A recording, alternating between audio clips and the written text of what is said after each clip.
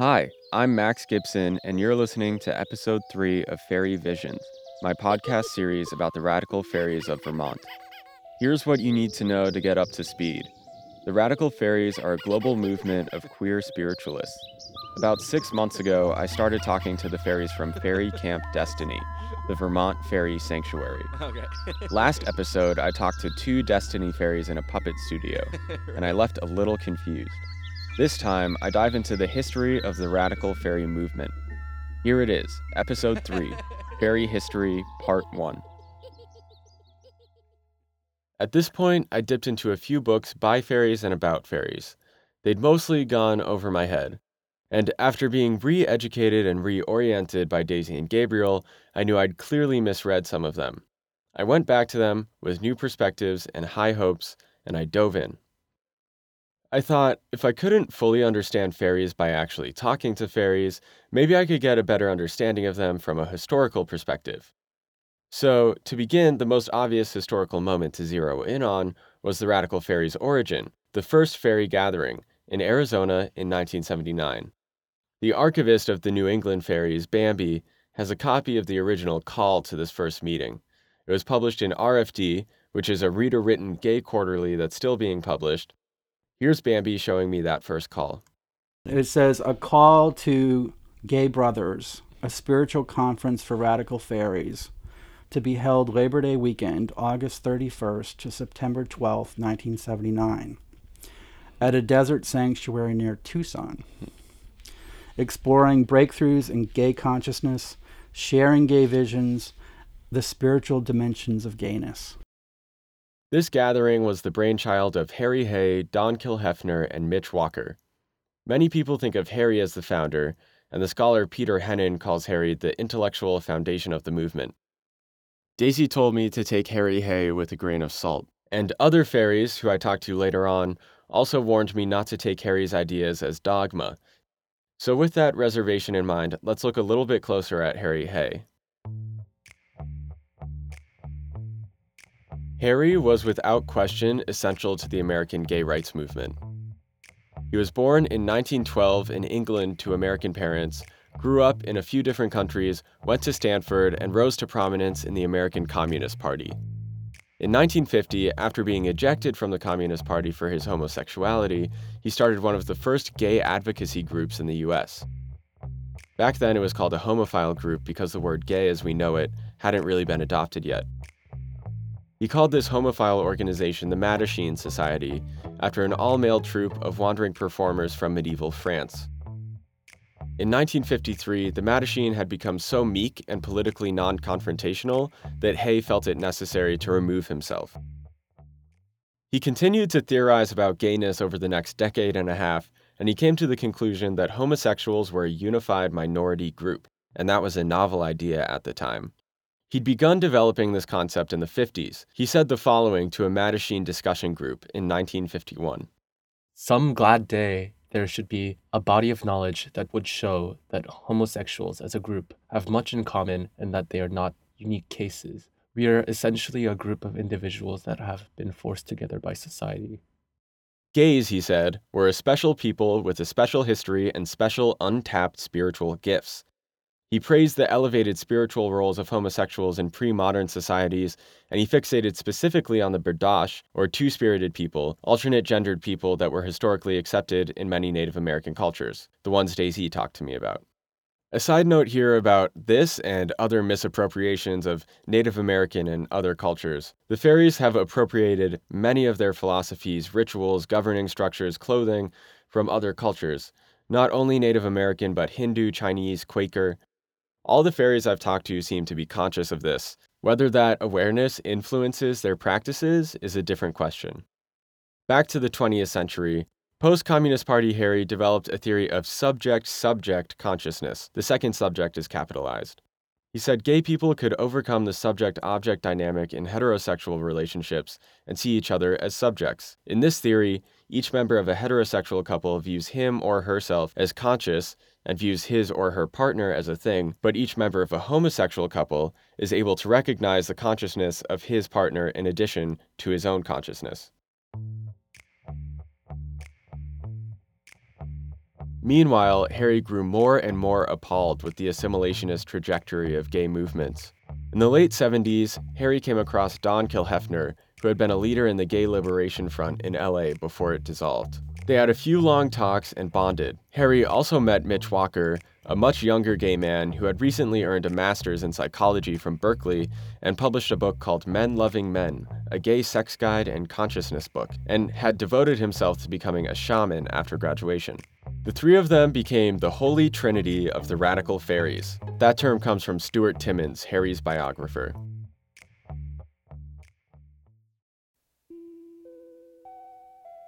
They found a venue, the Sri Ram Ashram in Arizona, sent out that call that Bambi read, and 220 men showed up for the first Radical Fairy gathering. They were looking for a shared sense of gay spirituality, they were looking for brotherhood and affirmation and belonging. They bonded over their oppression as effeminate men, and they found healing for their pain in the spontaneous, pagan-influenced rituals, and they shared their feelings in heart circles, like the ones Daisy described, all the things that contemporary fairies expect to find at a gathering. It was there that Harry Hay asked of the men gathered, "Throw off the ugly green frogskin of hetero-imitation to find the shining fairy prince beneath." That now famous quote spoke to as many of the men then as it does now. Harry later said of the gathering, "I'm on a 4-day acid trip, without the acid." Mitch seemed a little less enthused.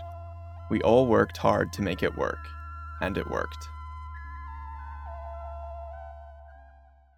The movement had begun, but drama had already found its way inside the Trinity. Mitch found Harry domineering, and Harry definitely took a leadership style that didn't fit well with the pure consensus ideal he'd established. At the second fairy gathering in 1980, Mitch created a fairy fascist police force to try to dethrone Harry, and a few years later, Don and Mitch had both withdrawn from the fairies, but Harry remained active.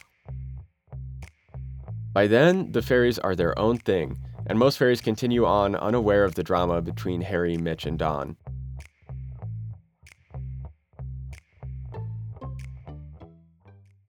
The same issues Destiny faces today faced the fairies back then. Gatherings are temporary, and so-called re-entry trauma syndrome, the sense of alienation upon re-entry into the Muggle world, this plagues many of the early fairies. And the ability of newcomers to have equal decision-making powers is equally as frustrating. Like me and like contemporary fairies, everyone struggled back then to come to a singular definition of what a fairy was exactly, and as for me, definitions proved evasive. Harry got written into the books as the founding father. His ideas about subject-subject relationships expanded beyond their homosexual-specific origins and remained prominent. The paganism also remained, and so did the tradition of circling, what came to be known as Heart Circle, and so did the consensus model. You'll find all of these things at Destiny. A big difference, Destiny, unlike the original Radical Fairies, has opened itself to people of all genders and all sexual orientations, not just gay men.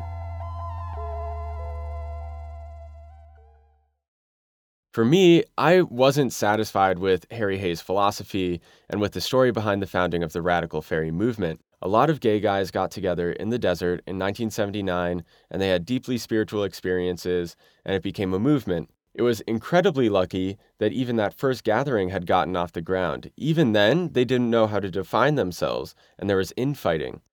I was still very frustrated that I was unable to get at any satisfying concept of what fairies are. Reading some of Harry Hay's actual writings, which are overbearing and long-winded and really just unbearable in large doses, that didn't help. And especially after talking to Daisy, it seemed like there wasn't much cohesion of beliefs, practices, personality, or anything else holding the group together, even today. There's one quote from Don Kilhefner from early on that gives me a hint of the appeal this radical fairy idea might have had back in 1979. He did this interview with The Advocate almost 10 years after that first gathering, looking back at why he began with the fairies. He said, "The idea with the gay movement was, you come out and the journey ends. The growth stops. For me, that didn't make sense. I didn't know what it meant to be gay. Something that was missing from this gay identity was a consciousness, a sense of spirit."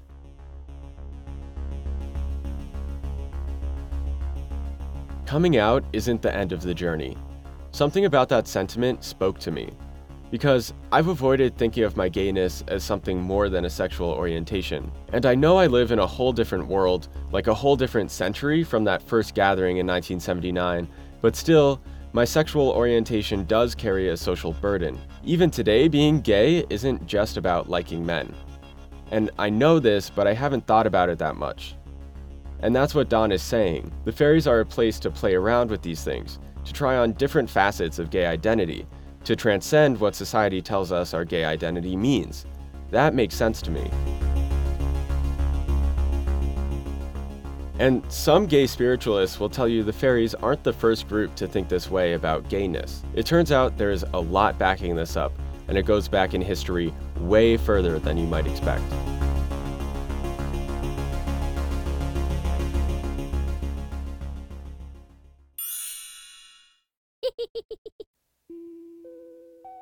You'll see just how far back fairy history goes next week on Fairy Visions.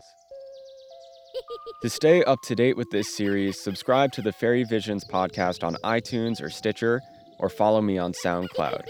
You can also stay updated by going to fairyvisions.wordpress.com. That's FAERIE visions@wordpress.com. Thank you, Carson and Phil, for reading the quotes in this episode. The music in this episode comes from the Free Music Archive. The songs you heard are Harry Fairy Hadaruna by Monroeville Music Center, Holy Roller by Yacht, and The Life and Death of a Certain K. Zabriskie Patriarch by Chris Zabriskie. Fairy Visions is produced by me, Max Gibson, and I'll talk to you next time. In the meantime, be sure to throw off the ugly green frog skin of hetero imitation to find the shining fairy prince beneath.